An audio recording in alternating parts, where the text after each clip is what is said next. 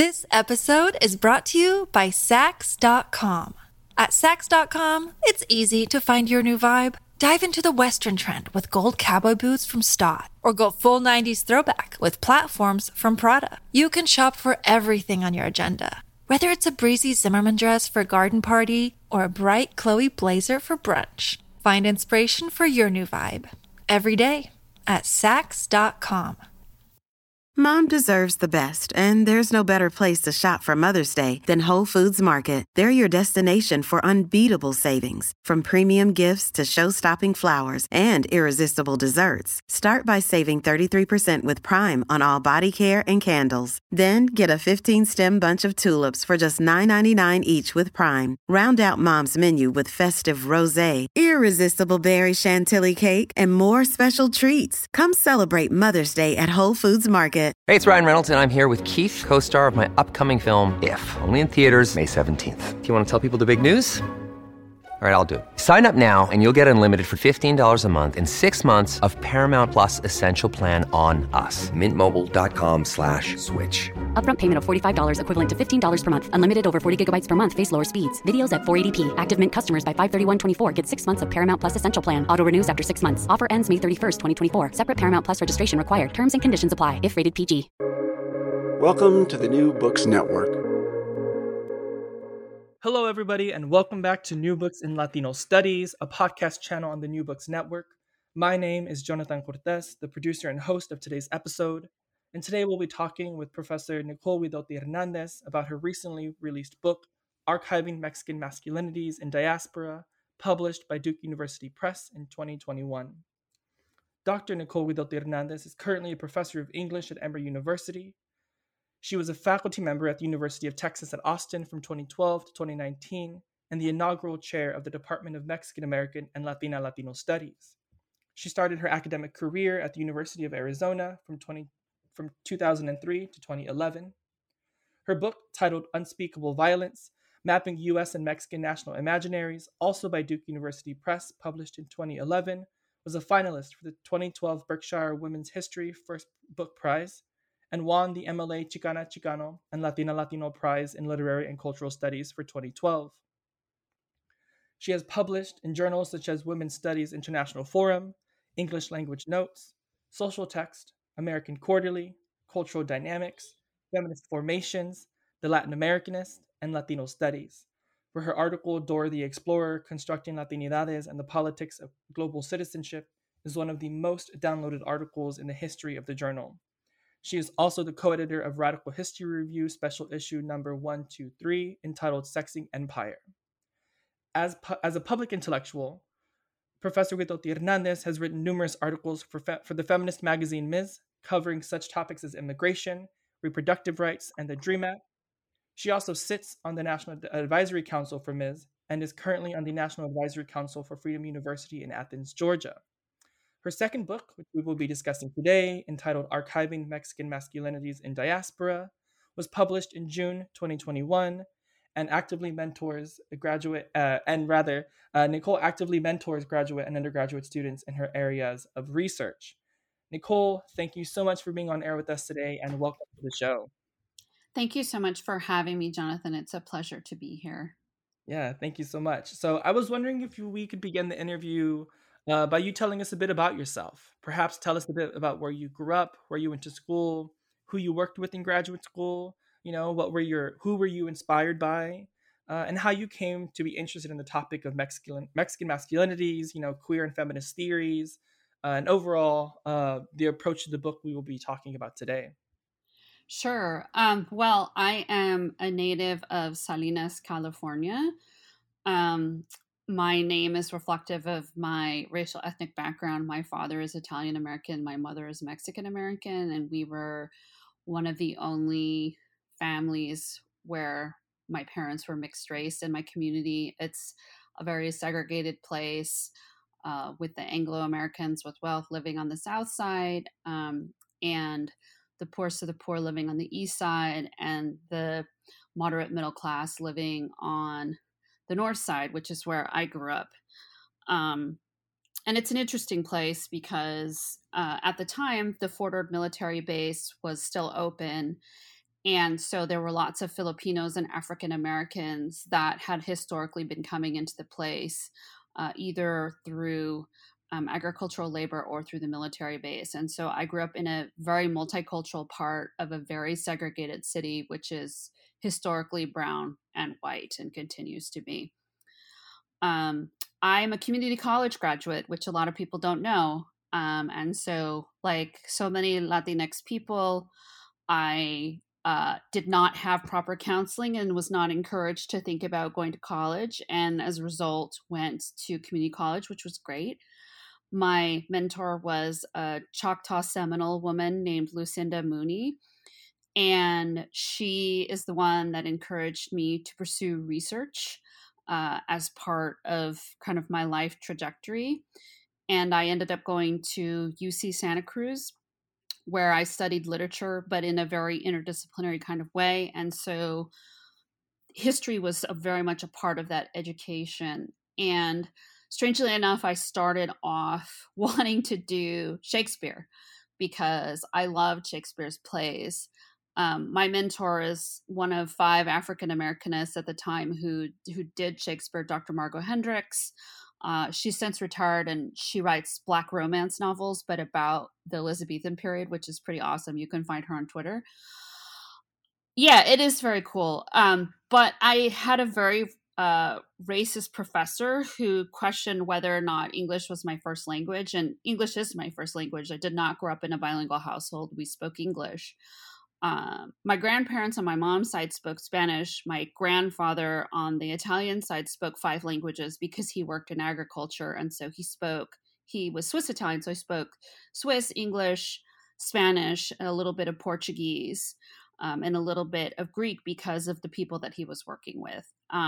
But so this question about whether or not I knew English, could write in English, just really made me see that I was going to be undermined if I continued to try and work in British literary and cultural studies. And also too, I think part of the problem was that I wanted to study race in that context. And in the 1990s, people were not interested in that because they were purists. It was about text and form and not about race and culture.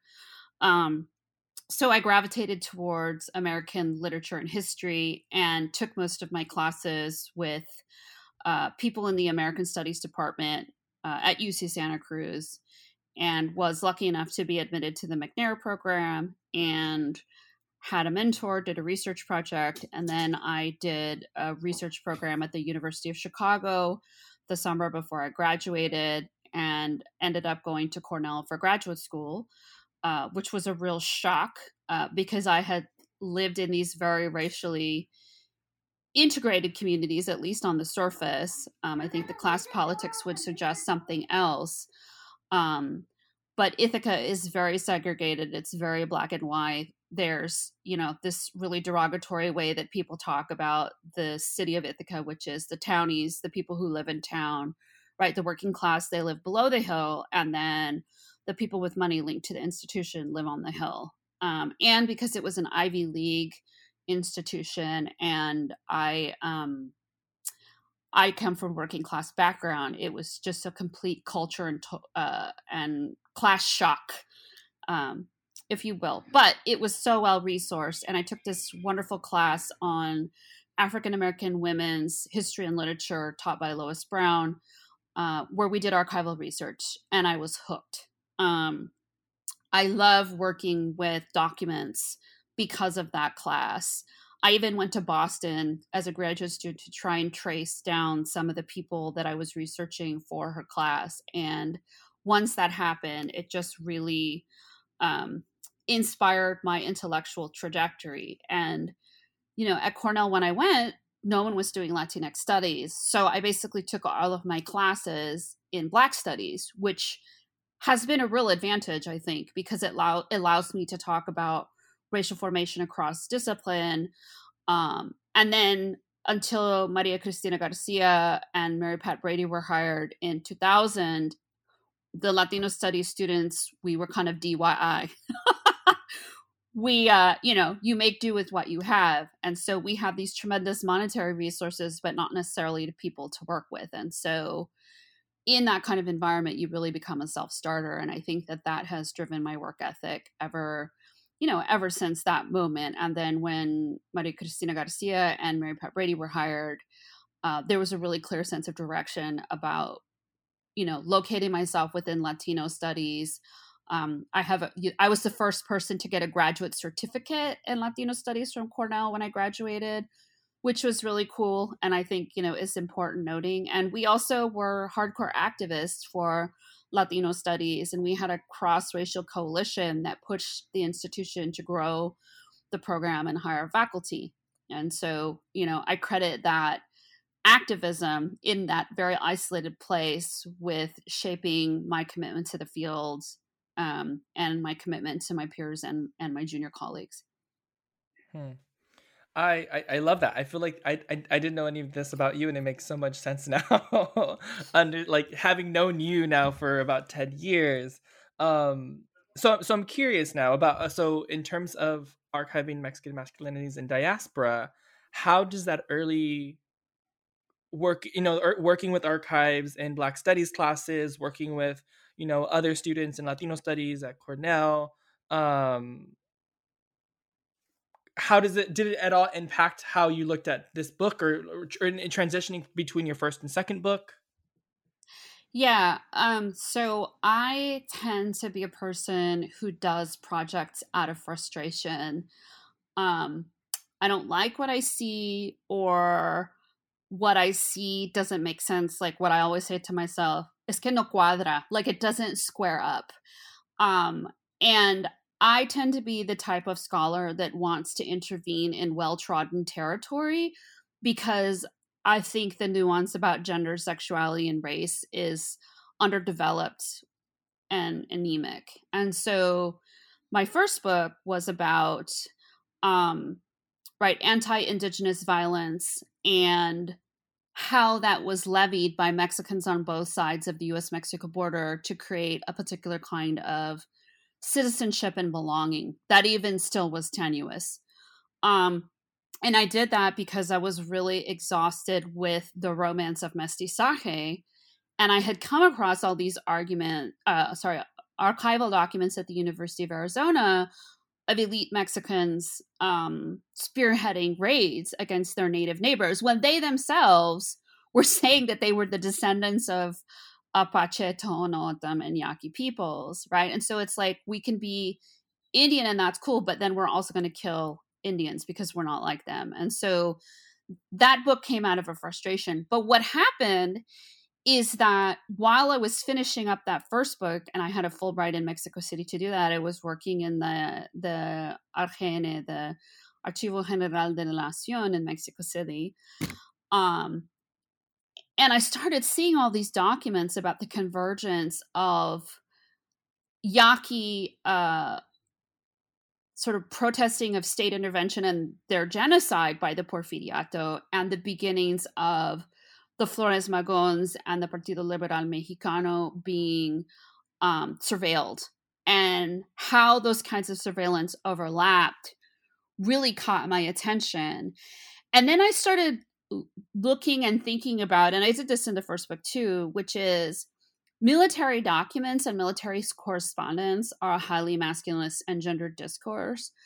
But people just do military history and don't even think about gender. And one of the things that I learned from working in that archive and in the Secretaría de Relaciones Exteriores, right, which is basically the State Department for Mexico, is that we have to take into account gender because that is how states operate.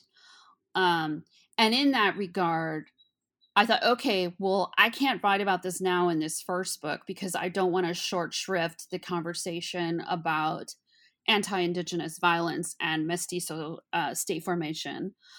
So I want to do the second book on masculinity because all of the information about the Partido Liberal Mexicano and all of the information about the Bracero program is highly heteronormative and gender normative in the way that it talks about masculinity. And what we know about both of those sort of cohorts of Mexican migrants is that they were predominantly male. And especially in the case of the Bracero program, men were migrating by themselves. And we cannot escape the fact that the language of nationalism put forward by the PLM is highly homoerotic, highly emotive in the way that it calls for brotherhood. And we have an all-male living situation in communities where braceros are brought in together and women are not there, that also produces its own homosocial and homoerotic potential.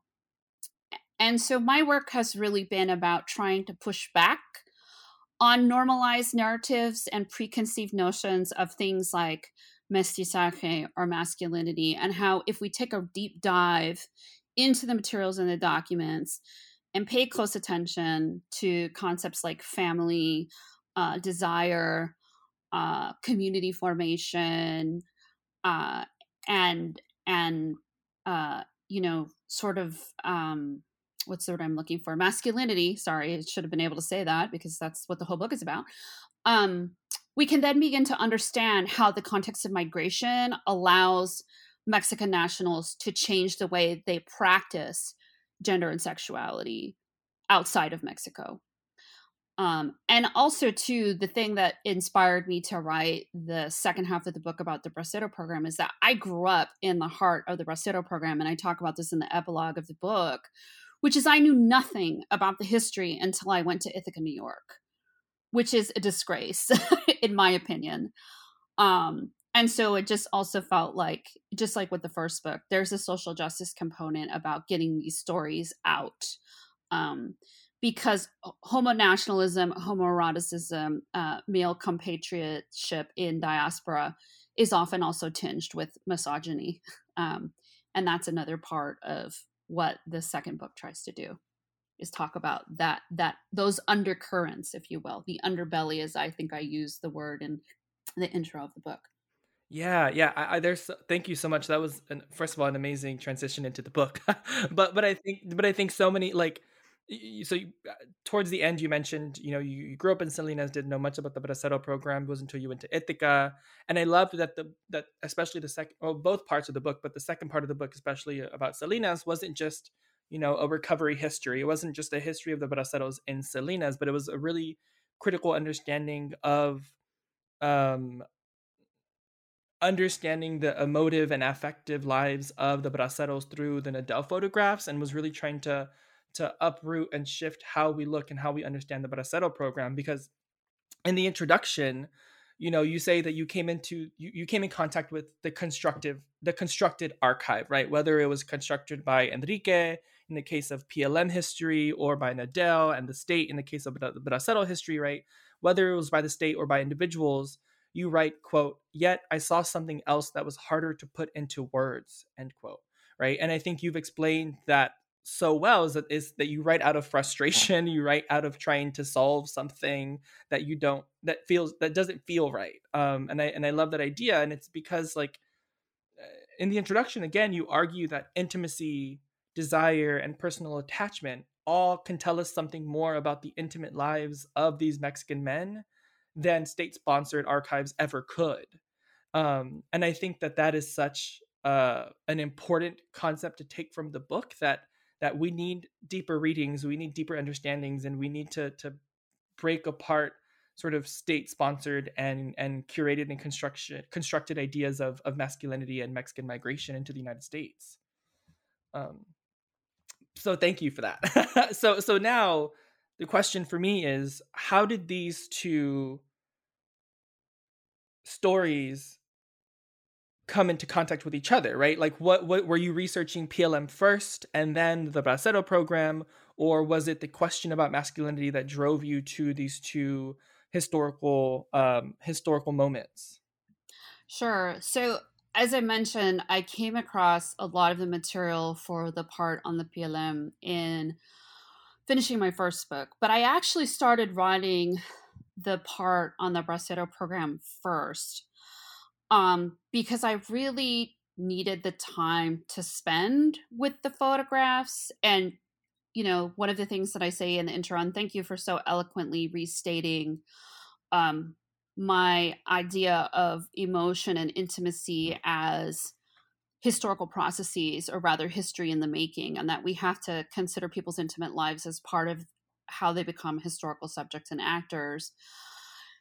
And that's, for me, I think what was really disturbing about the Bracero photographs and the way that they've been historically talked about, which is their evidence of suffering, right? And then, but when we look at the actual construction of the archive, we learn that Evelyn Wolfden Adele actually wanted to sell a screenplay based on the photographs that her husband took, and sort of lionize her husband as a hero, a national hero, which, I think in some contexts he could be. But when I started looking at these Photoshop series of, 6 different shots of the same man posing over a lettuce box, which I talk about extensively, I believe in chapter 11, or 6 sequence shots of men laying in close proximity to each other in a bunkhouse, 6 or 7 shots of him eliciting smiles from young men in a culture where you're not taught to smile, 6 or 7 sequence shots in a shower where no one else is around. Those really raise questions for me. I think the fumigation pictures, the data processing centers, the bus trips from Mexicali and from Empalme, Sonora, into California, Arizona, and Texas, really important, right? Because they do show us the exploitation. But I also was struck by the fact that no one wanted to talk about the proximity of Nadal to Braceros, the intimacy that he captured in these images, the relationship he had to build with these subjects in order to take the pictures, and then their bodily gesture or positioning. And that idea of the gestural as historical trace or ephemera comes from performance studies. And so how can we read the body, the positioning of the body as trace, and then put that in conversation with the local public dialogue in the Salinas Valley about how braceros are being seen as social sexual subjects, as consumers, and also the way that they're being legislated against, through exclusion, through segregation in labor camps, through being seen as a vice population. And so that's how the pieces kind of fell together, which is the pictures didn't match up with the national narrative. And so I really spent a lot of time with the photographs and then did all the policy and contextual research after the fact. In other words, the images from the Nadal collection drive the story, which I think is important. So instead of trying to impose a narrative of lionized heteronormative masculinity, I was interested in, well, what are the other ways and forms that we can see through these images and through legislation and through local policy and ordinances and newspapers, and the way that the community, a predominantly Mexican community, is receiving Mexican nationals, participating in racism against their own people because they're trying to establish a middle class position in a city that's been historically white. And then, right, kind of parse out what the emotions and attachments, whether they're hatred or desire or exclusion, what do those mean more broadly? And then I came back to the PLM documents. And what I found fascinating about those was just the state obsession with clamping down on the PLM and the way that there were competing narratives of masculinity between what the Mexican state was constructing and the US state was constructing versus what the PLM was saying about themselves. But the one place where everything converged was in this Baroque, dense writing style about gender and nation, love of country, love of fellow man, or co-legionary, co-regionario, as the texts say, through both personal correspondence and the newspaper Regeneración, as well as federal surveillance documents. But when I started actually looking at the Flores Magón archive that's housed at El Hijo de Ahuizote, it is filled with personal letters. And the letters that get talked about are the letters to comrades and brothers in arms, socialism, anarchism, etc. But there are all these letters between Enrique and his family, Enrique and his intimate partners, his children, his brother, his mother,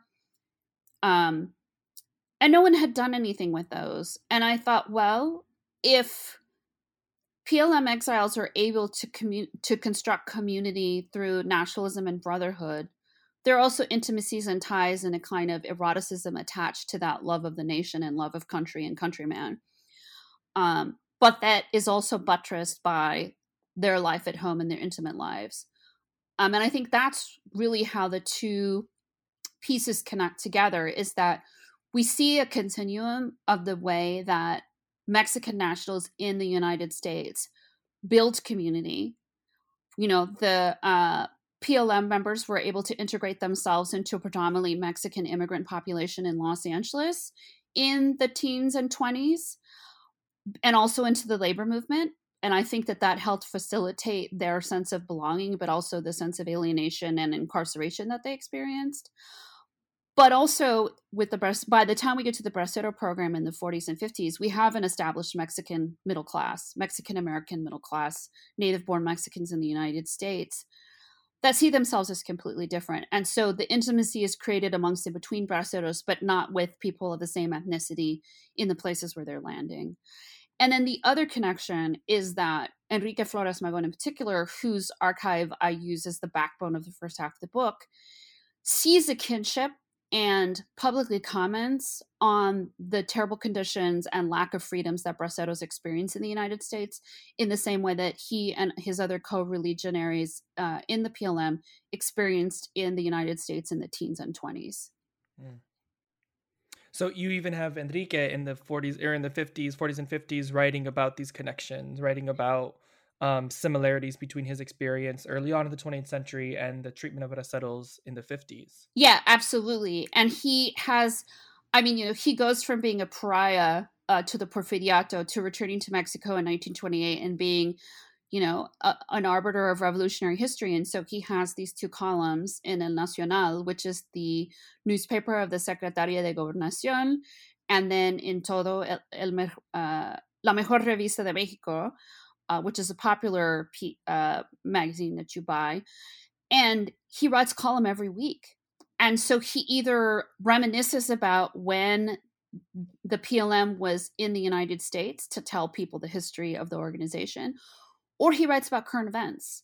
And so he basically has one article where he talks about how Braceros are the equivalent of enslaved Africans, which, I take issue with because I think that's a false equivalency, but I see what he's trying to do rhetorically, which is to say that our brethren are in chains through these unfair labor contracts that exploit them.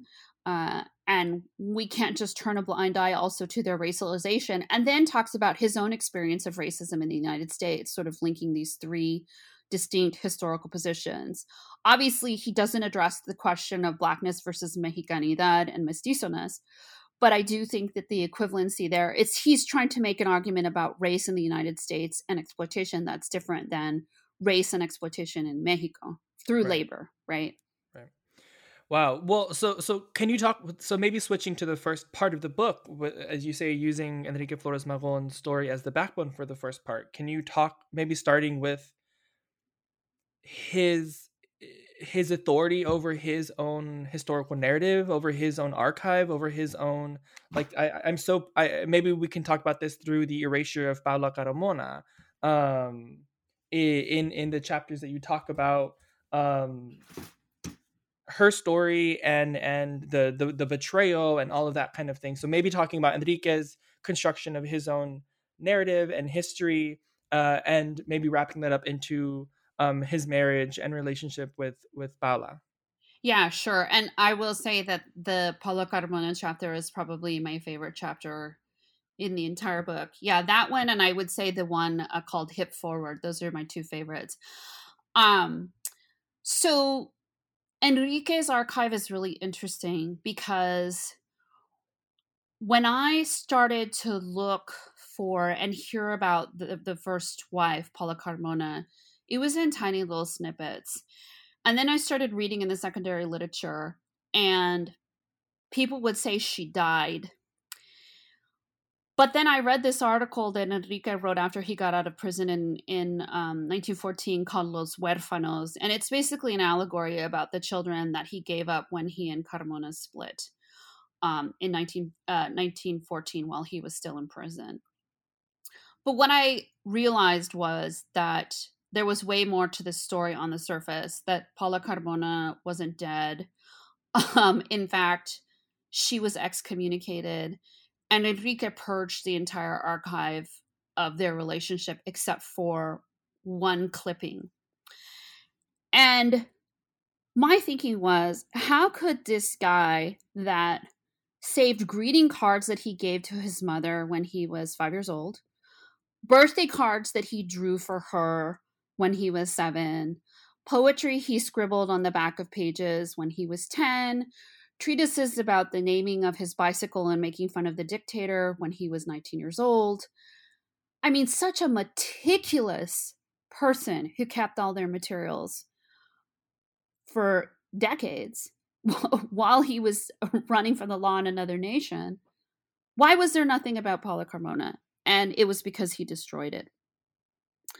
And so then I tried to track down Paula Carmona's family, and luckily I was able to get in touch with her granddaughter.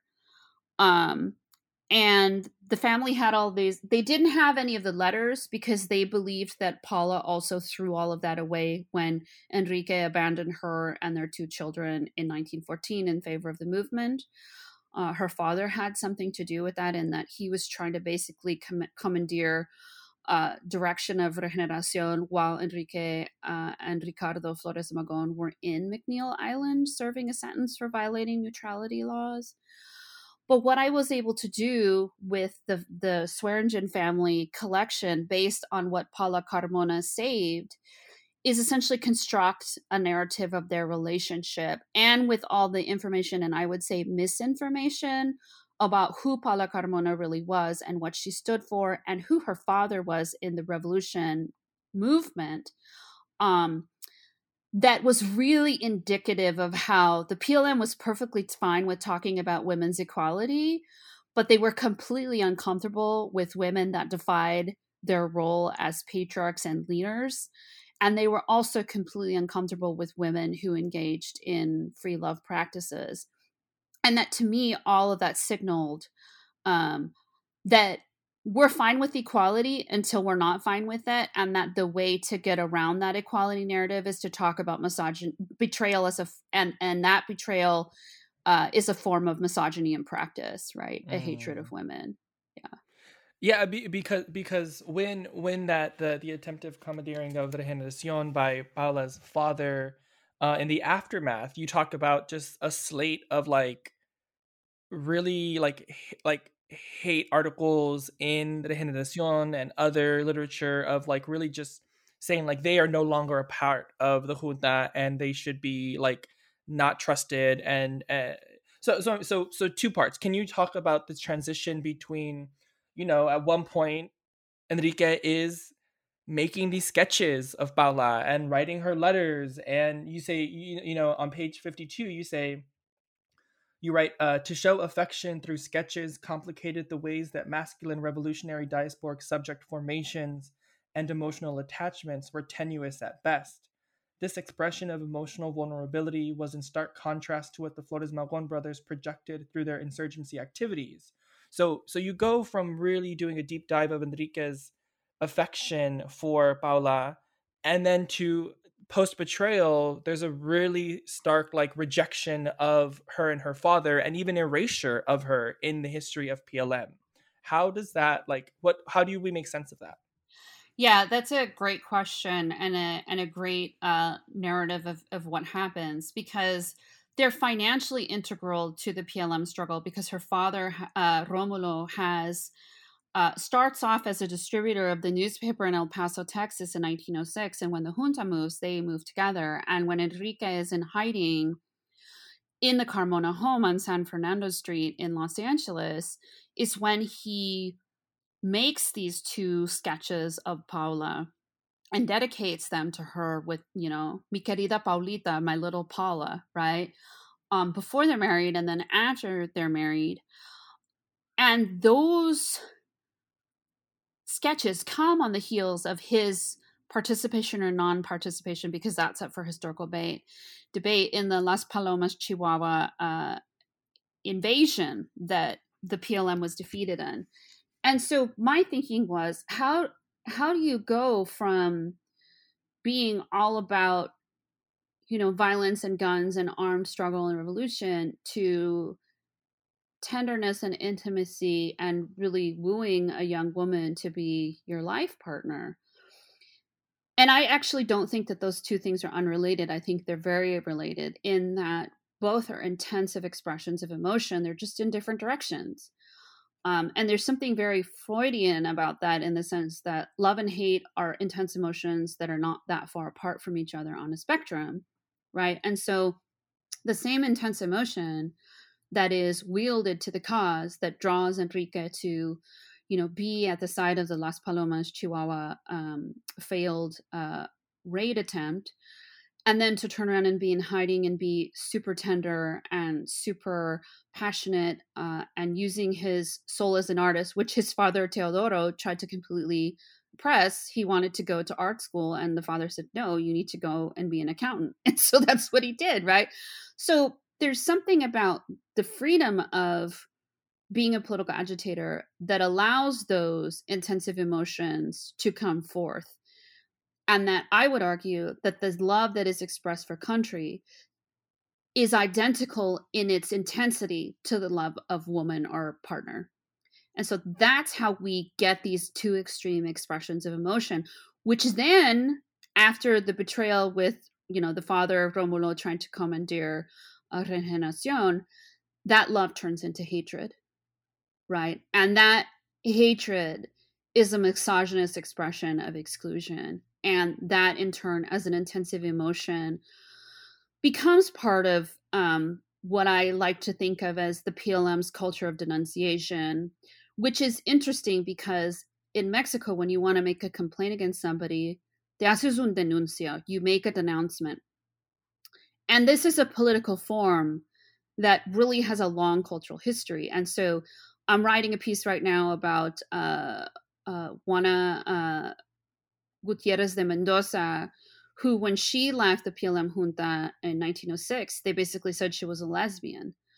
And they wrote an entire page, about a page and a half actually, in a 4-page newspaper about how vile and horrible she was, and, telling their side of the story. And so, I don't use these words in the book, but the more I think about it, these are wounded people and wounded masculinities, and that dialect between love and hate, nation and romantic love, those are the most extreme expressions of emotion that are not separate, but they're all intercombined. This episode is brought to you by Sax.com. At Sax.com, it's easy to find your new vibe. Dive into the Western trend with gold cowboy boots from Stott, or go full 90s throwback with platforms from Prada. You can shop for everything on your agenda, whether it's a breezy Zimmermann dress for a garden party or a bright Chloe blazer for brunch. Find inspiration for your new vibe every day at Sax.com. Right, and that's what makes them so easily interchangeable. That's what makes the flip of the script so quick. So I think you kind of talk about like a sleight of hand at one point. So then what happened? So maybe moving forward a little bit, because I can talk about Paula all day, but just quickly, right? What happens? What happens with Paula in the aftermath? Because as you write on page 64, you say Enrique could not support his wife or children from prison. So what should Paula have done? Right? She never. You say earlier in the book that she never outwardly denounced her father as as a betrayer, as a whatever. So she got wrapped up into that argument, that narrative, right? Which then perpetuated the attacks against Romulo and Paula and Juan, who was another person in the incident. So then what happens with Paula? So one, she's just had a baby die of fever, right? 6 months before. She's 21 years old. She has 2 children under the age of 4. And this is a young woman who's been socialized into liberal ideas and anarchism and anarchist notions of family. I mean, you just look at the names of the children. Margarita's named for the Flores Magon's mother. Praxedius is named for fallen comrade Praxedius Guerrero, and Demófilo is named for, right, a newspaper, but also the Greek god of democracy and justice. And so, here's a young woman who is completely socialized from the time she's a child in 1906, when her father becomes a distributor of the PLM newspaper, to basically the time that she's 21 years old and in 1914 is completely excommunicated, and she's devastated. Her granddaughter says that she refused to talk about what happened, but she kept the pictures, she kept the sketches, she kept the heart cut out. And so for Anita, her granddaughter, what she told me is, she said, I would try and ask her about these things and she would remain silent, which to me indicated that she was still very wounded and deeply hurt by what happened. And so she did what any young woman would do, which is she relied on her parents, she got a job, and then she ended up marrying a Japanese national, which was against the law at the time when they got married. He accepted that she had 2 children. And then they proceeded to have 6 more children. And then her husband and the 6 children of half Japanese descent were interred during World War II. So she experiences another wave of loss, of being separated from her spouse and her children. And what I've learned, and this is a project that I'm going to work on with Paula's family, is just to talk about the pieces of how the first set of losses, which is being completely excommunicated from a social and political structure that you've been raised in, to being separated from your children and your partner because of their race as Japanese Americans during World War II at the hands of the U.S. state. And so, but what's interesting is that one of the reasons why the PLM people hate Paula so much is because her second husband, Karl Nakashima, has ties to the Japanese royal family. He buys property in Long Beach with his fertilizer business, and they discover oil on the property. And so they become very wealthy. And so she goes from being, kind of impoverished proletarian, living day by day, to working, and then essentially becoming a woman with money and property and land and oil rights. And one of the favorite things I learned about her is, like, she was a really smart woman with numbers. She was also a very skilled photographer and read like crazy. She had a ledger that tracked the production of eggs of her hens. That is 10 years long. And so she was just a meticulous record keeper. She was a financial wizard. She kept her family together and maintained that property while her husband and her children were interred. So she was a very smart woman. And I think it's because, and she was able to respond in that way because she faced so much adversity as a young person and as a young mother as a result of what happened in the PLM.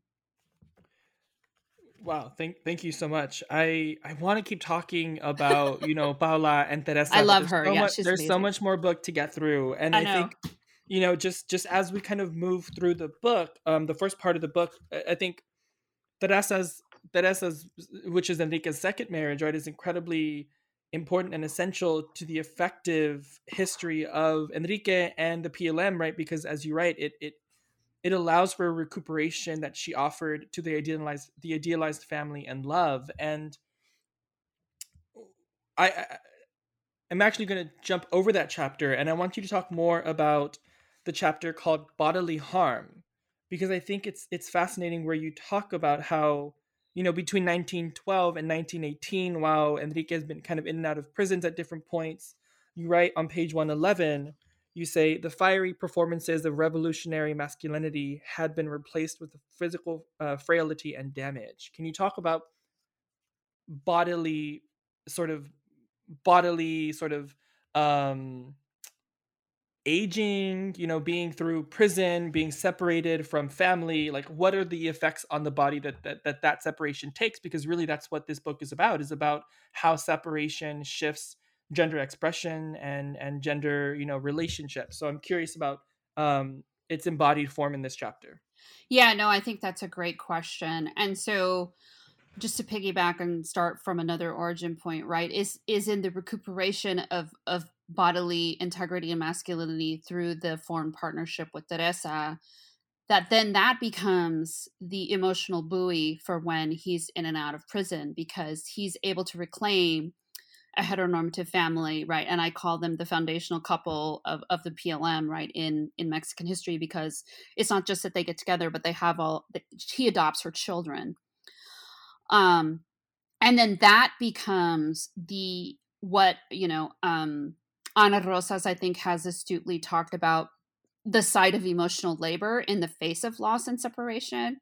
And so the letters to the children, the letters to Teresa, are these very tender expressions of love, but also patriarchy, because even as he's telling the children that he loves them, he is also saying, don't forget to be a good girl, listen to your mother, she knows how to be, a proper person, don't turn to the looking glass because it is the symbol of bourgeois corruption. And then when he talks to the boys, it's be a good young man, be strong, listen to your mother, but with different gender expectations.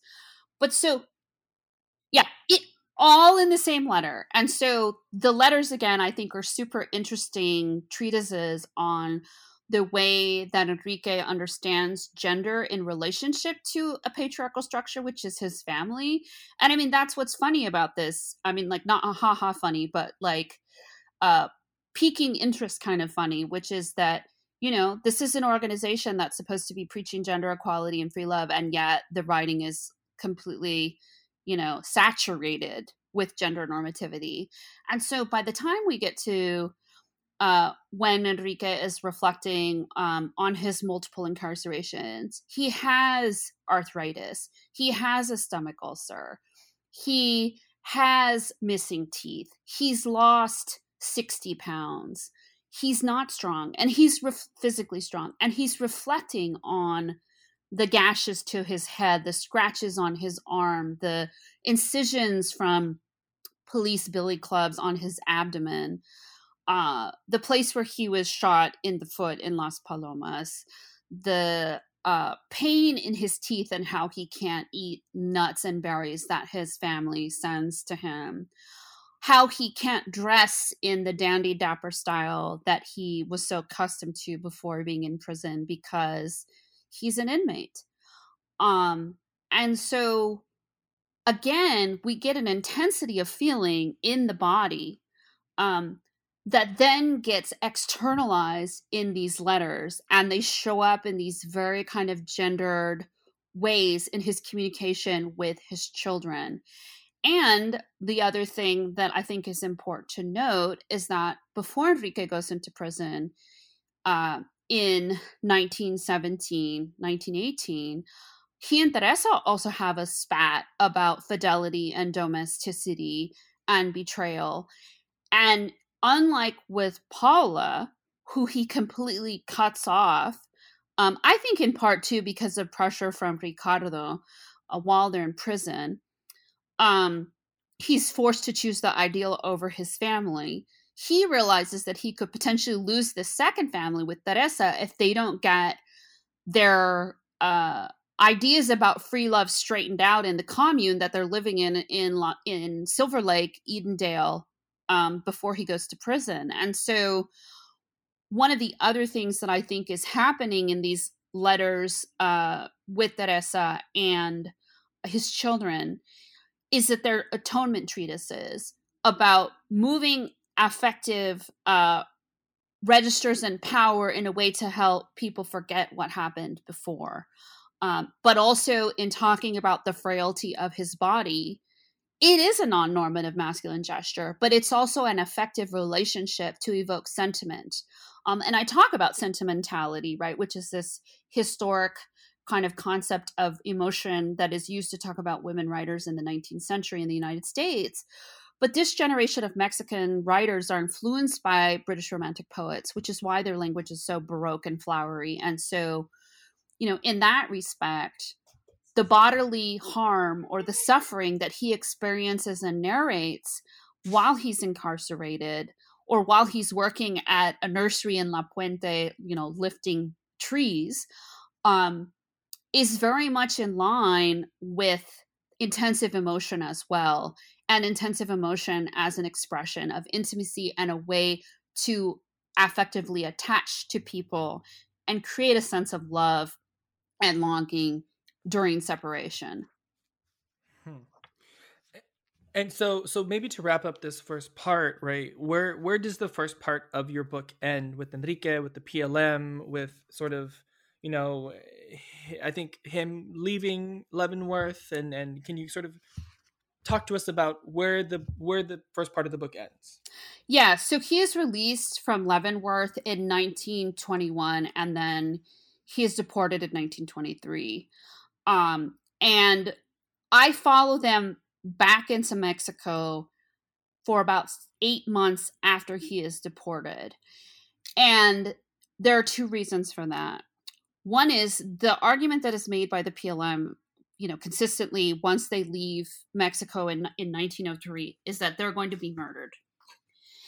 And because it has been 5 years since the official end of the Mexican Revolution, the nation is far more stable, and syndicalism or unionism has taken hold. And there's a massive socialist movement. And so when they arrive in Juarez by train, the IWW of Mexico is there, and there are thousands of people there, which is why I include those pictures of the rally where they speak. And essentially, Enrique and Teresa become these arbiters of the revolution and representatives of labor struggle, political struggle, critique of the state.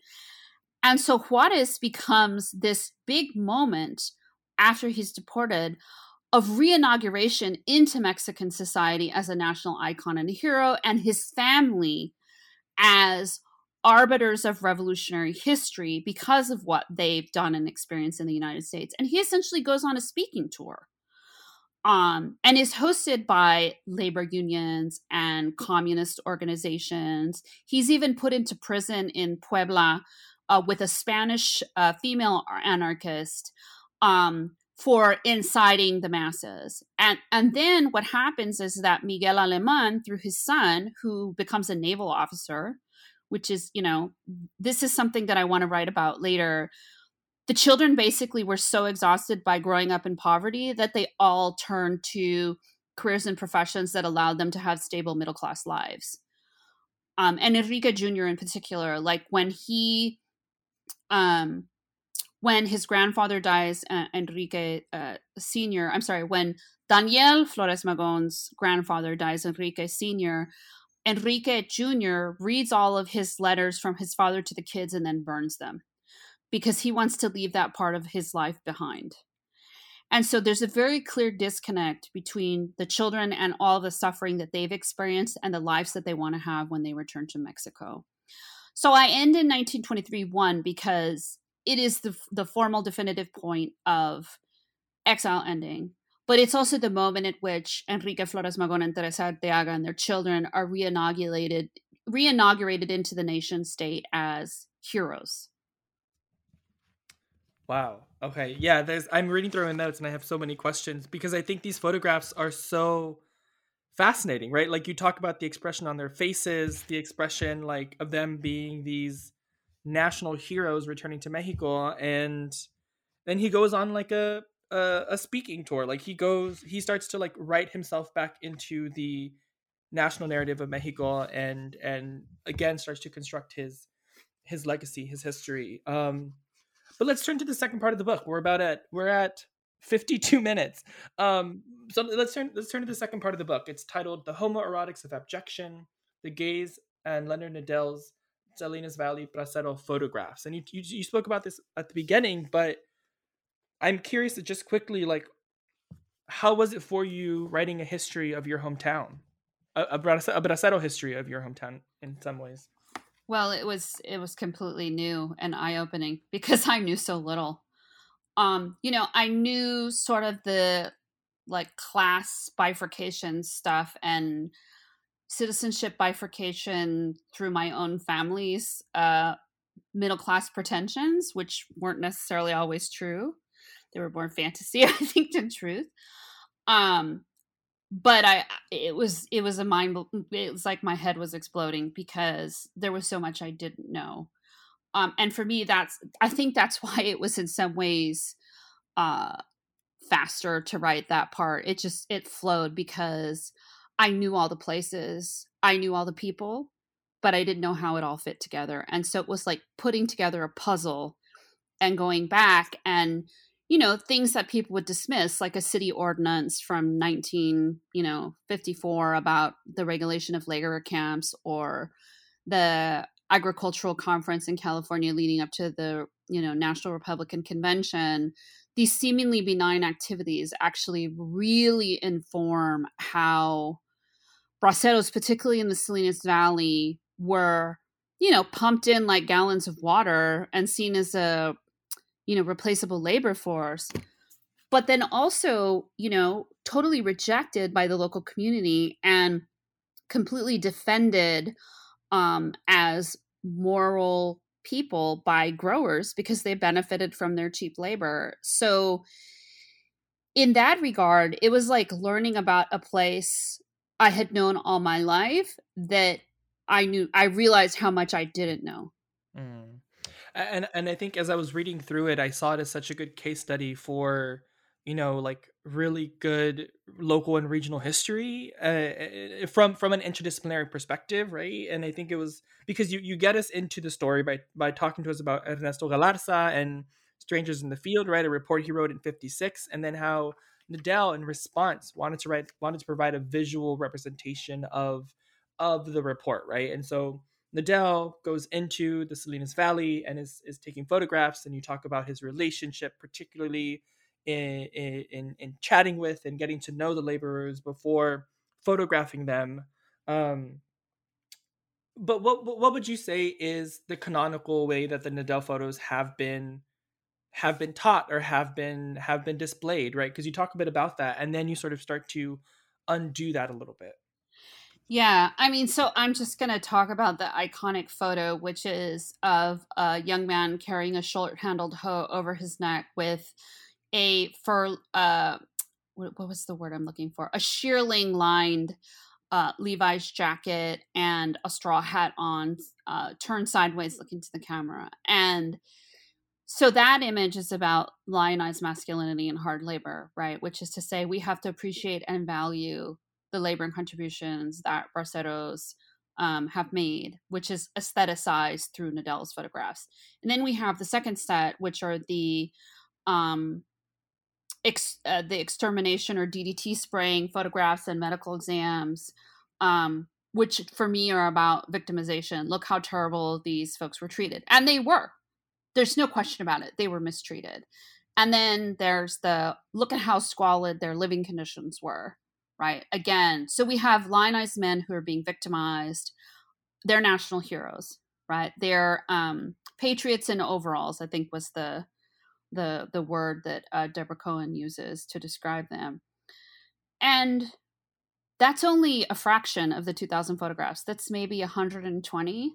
The rest of them are about intimate spaces and community and relationality amongst and between the men, as well as the labor they're performing and the relationship with the photographer. And that's what I was interested in because, yeah, braceros were exploited. Braceros did live in poverty. They were paid low wages. They did work their butts off. They were, able-bodied men with physical strength. But they also have a social life and they have an intimate life outside. And that's what I was interested in because no one wants to talk about that. Yeah, so this is really jumping way ahead, but can you talk about um the moment where there are um there are vendors who have come to the labor camp, and they're kind of like, they've popped the trunk and there are like laborers standing around them. There are a couple photos that you talk about, and it's in relation to, I think it's in the chapter Wanting to Be Looked, right? And in relation to how the braceros took care of themselves in this very homosocial space. But why is that so important? Why is that the photograph of these vendors coming into the labor camp and the braceros hovering around them to smell the cologne or to try out the razors? What does that tell us about bracero history? Yeah. So one, it tells us that Anglo-American mobile vendors saw them as a market and saw them as consumers and saw them as a captive market, because folks only went into town once a week to buy, to hacer la compra. And if they went to folks out there, they knew they were going to make sales. And we also got a sense of desire for being a consumer, right? So we see braceros enacting their desires as consumers. We see them enacting their will to want to be desired, right? So this is a society in the Salinas Valley that is essentially wholesale rejecting them, and that the only sort of points of contact are either at dances with other working class women, or when they go into town to shop or play pool one day a week. They still see themselves as wanting to be desired, wanting to be looked at. And if you look at those photos really closely, some of the folks are directly engaging the camera, and some of the folks are directly engaging the consumer products, right? Smelling, touching, trying, etc. And we get a very clear sense of how braceros saw themselves, which is as empowered consumers, as sexual social subjects, and as people that imagine themselves as being worthy of self-care, which is completely counter to the narrative of victimization and exploitation, which shows us that, yeah, even people can be in the most horrible of socioeconomic conditions, but self-care comes in many forms and is an expression of preservation. It is an expression of desire, is expression for wanting to be desired, and I would say an expression of gender and sexuality, whether that relationship is with other men in the camp or women or trans women outside of the camp. And so speaking more about that, right, throughout the second part, I mean, really throughout the whole book, but throughout the second part, you talk specifically about how bracero migration to the United States and to the Salinas Valley really broke down gender roles, and implemented more, and really written in as a national policy, right, as the bracero policy is male-male sociality. So why is queer theory and a queer framework and a queer approach vital to further understanding the complexity of Mexican masculinities in diaspora? Yeah, that's a great question. One, I think the government figured out that after deporting the anarchists and early 20th century migrants escaping the revolution came to the US with their families, right? And by the time the Depression rolls around and they start deporting Mexicans in 1934, they realize that if people have families here, they're going to be less likely to stay. So one of the conditions of the Bracero program, right, is that men migrate on their own. And as a result of that, they unintentionally create a structure of homosociality, a policy, an immigration policy of homosociality. And what queer theory allows us to see is the flexibility of gender as a spectrum and the flexibility of sexuality as a spectrum. And queer theory highlights affect, which is threaded throughout the entire book, but particularly in the Bracero chapters, because the affective expressions are captured in exchanges that the Nadel photographs record. So, somebody said to me, well, in a reader report, Enrique Flores Magón was never penetrated, so how you can use queer theory? Well, queer theory is not about, homosexual penetration. It's about gender and racial spectrums and affect at the center of analysis. And so I think that's why it's been so vital to my thinking, particularly for this project. So the chapter that you mentioned that is your favorite, the hip forward into domestic labor and other intimacies. I'm wondering if you talk about some of those photographs, especially the ones that are quite erotic, right? The shower photographs, the bunk bed photographs with the men kind of intimately near each other, but also actively creating distance, right? Maybe if you take one or two of the photographs that you enjoy the most or that you like talking about the most, and to break them down for us. Yeah. So I'll talk about my friend, the Mexican Adonis, the gentleman that is naked in the shower, because I didn't know what else to call him, but I felt that he deserved some kind of acknowledgement of the beauty and aestheticization of his, that really happens in the photograph, right? Through the body, through hard labor, but also his isolation. And for me, those particular images raise the question of consent, which I don't know if he consented or not, but for whatever reason, Nadel felt empowered and felt such photographs appropriate.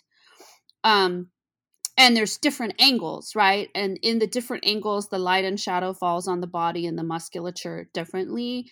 And my question is, and this is what drives the analysis, the physical proximity, the lighting, the attentiveness to the form of the body is a highly erotic enterprise as a photographer, right? You have to see something in a particular way to take a picture in a particular way.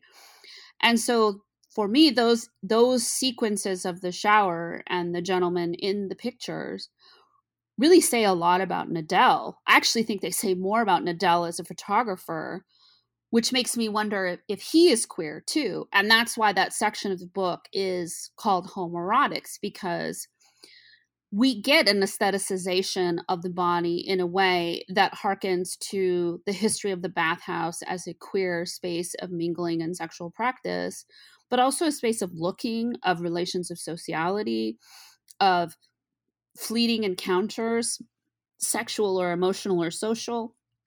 And that's what I think that photo sequence does, is it tells us as much about Nadel as it does about bracero physicality, the way that manual labor shapes and informs a body and makes that body desirable, which is ultimately what I think the expression is there, is that the photographer develops an attachment, which is why there's more than one image, there's multiple.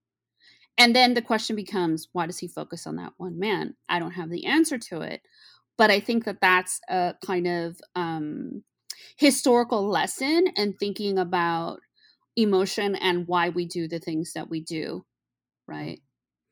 Yeah, on page 223, you write, the absence of normative masculine and feminine contexts or scenarios in the Mexican Adonis photographs generates a text of homosexual potentiality through historical evacuation.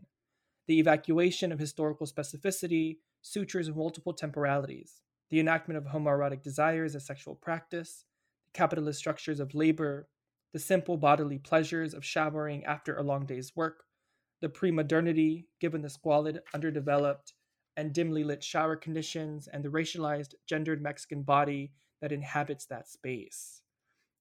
And I think that is such, like, I felt so deeply that series of lines really solidifies what you're trying to get at, especially like the homosexual potentiality through historical evacuation, and Nadel's perspective of the Mexican Adonis. But as you sort of end the second part of the book, you end with passionate violence and thefts, thinking about how race and class are being and gender are being played out, right? And a queer reading of the accounts of different either break-ins of the labor camp or stabbings. I'm curious if you can recount, why was this the final chapter of this section? Well, I think it gets at this question of what happens when intensity of emotion goes in the other direction, right? So the first half is about, right, love of country, romantic love, or hatred and misogyny, right? And then the second half is also about intensive attachment and emotion through the visual realm. But when we're talking about the two men breaking in Monterey, which is, an upper class area on the peninsula adjacent to Salinas, or the stabbing of Jose in Watsonville, California, in the strawberry fields, we see that when people are limited by their conditions, whether it's through segregation and racism, manual labor, and also intensive homosocial relationships that could also potentially be homoerotic and homosexual, we get other expressions of intensity, and that other end of the spectrum is violence. And so I thought it would be unfair to just end the book talking about pleasures and attachments and homosociality, because the flip side of pleasure is pain, and pain is expressed through violence. It's enacted through violence. And so I thought that we couldn't talk about sort of soft and fragile, expressive, emotive, embodied masculinities without also talking about the other extreme, which is expressing those similar kinds of intense emotions through violence. Yeah, I think it sums up so well the second part, because as you write on page 284, you say, right, from the images and the stories that have been told in the second part, we can trace the makings of shifting gender and sexual ideologies in diaspora instead of compulsive heteronormativity of state policy as represented in the scholarship and photographs, right? You argue that braceros really create an alternative modernity in spite of racial capitalist milieu, right? That has negated braceros subjecthood. And at the very end, you say their return, right? The braceros return of Nadel's gaze indicates that the bracero archive is one of self-cultivation, desire, and long-standing relationship that was interactive. And I think that is so important to think about, think beyond popular or rather common narratives of braceros as suffering and as simply like in this migration pattern. But Nicole, we are running out of time. This is amazing, and there's so much more to talk about. And you actually have some more talks and things coming up, so I hope folks will plug into those and listen to more about the book, because it's fantastic. And Nicole, thank you so much for explaining to us how you came to write and detailing to us different moments of archiving Mexican masculinities in diaspora. I have one more question, which is pretty common here on New Books Network, which is, what are you working on now? I'm working on a book about domestic violence, murder, and suicide in Latinx communities between 1880 and 1917. And the reason why I'm doing this is because historically my work has been about what happens when violence is enacted against minoritarian subjects by the state. I'm flipping the question, which is what happens when we express violence and practice violence against those we love. And I call it's about intimate partner violence. I call it IPV because intimate partner violence is a crime, but that it often gets rationalized away because of the intimate ties. And so I have case studies from Cubans in New York, Puerto Ricans in Connecticut, Cubans in Florida, Mexican origin people in California, Texas, Arizona, Puerto Rican and Mexican folks in Chicago, as a way to illustrate these points. And I picked the 1880 to 1917 year because it's at the peak of the Industrial Revolution, heading into the economic crash of 1893 and then ending with World War I. In the middle, we have the Spanish-American War of 1898. We have the Mexican Revolution from 1910 to 1917.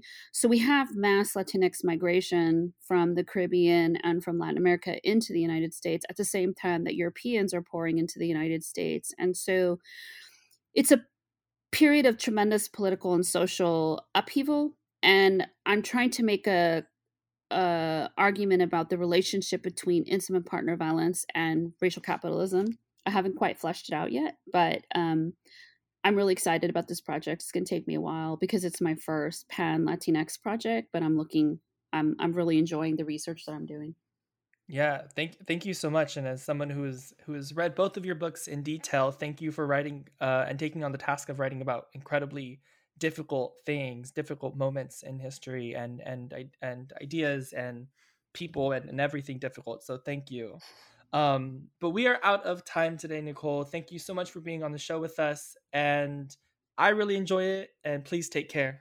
Yes, thank you so much. This has been a wonderful opportunity. I appreciate your work. Thank you. Thank you. Have a good day. You too.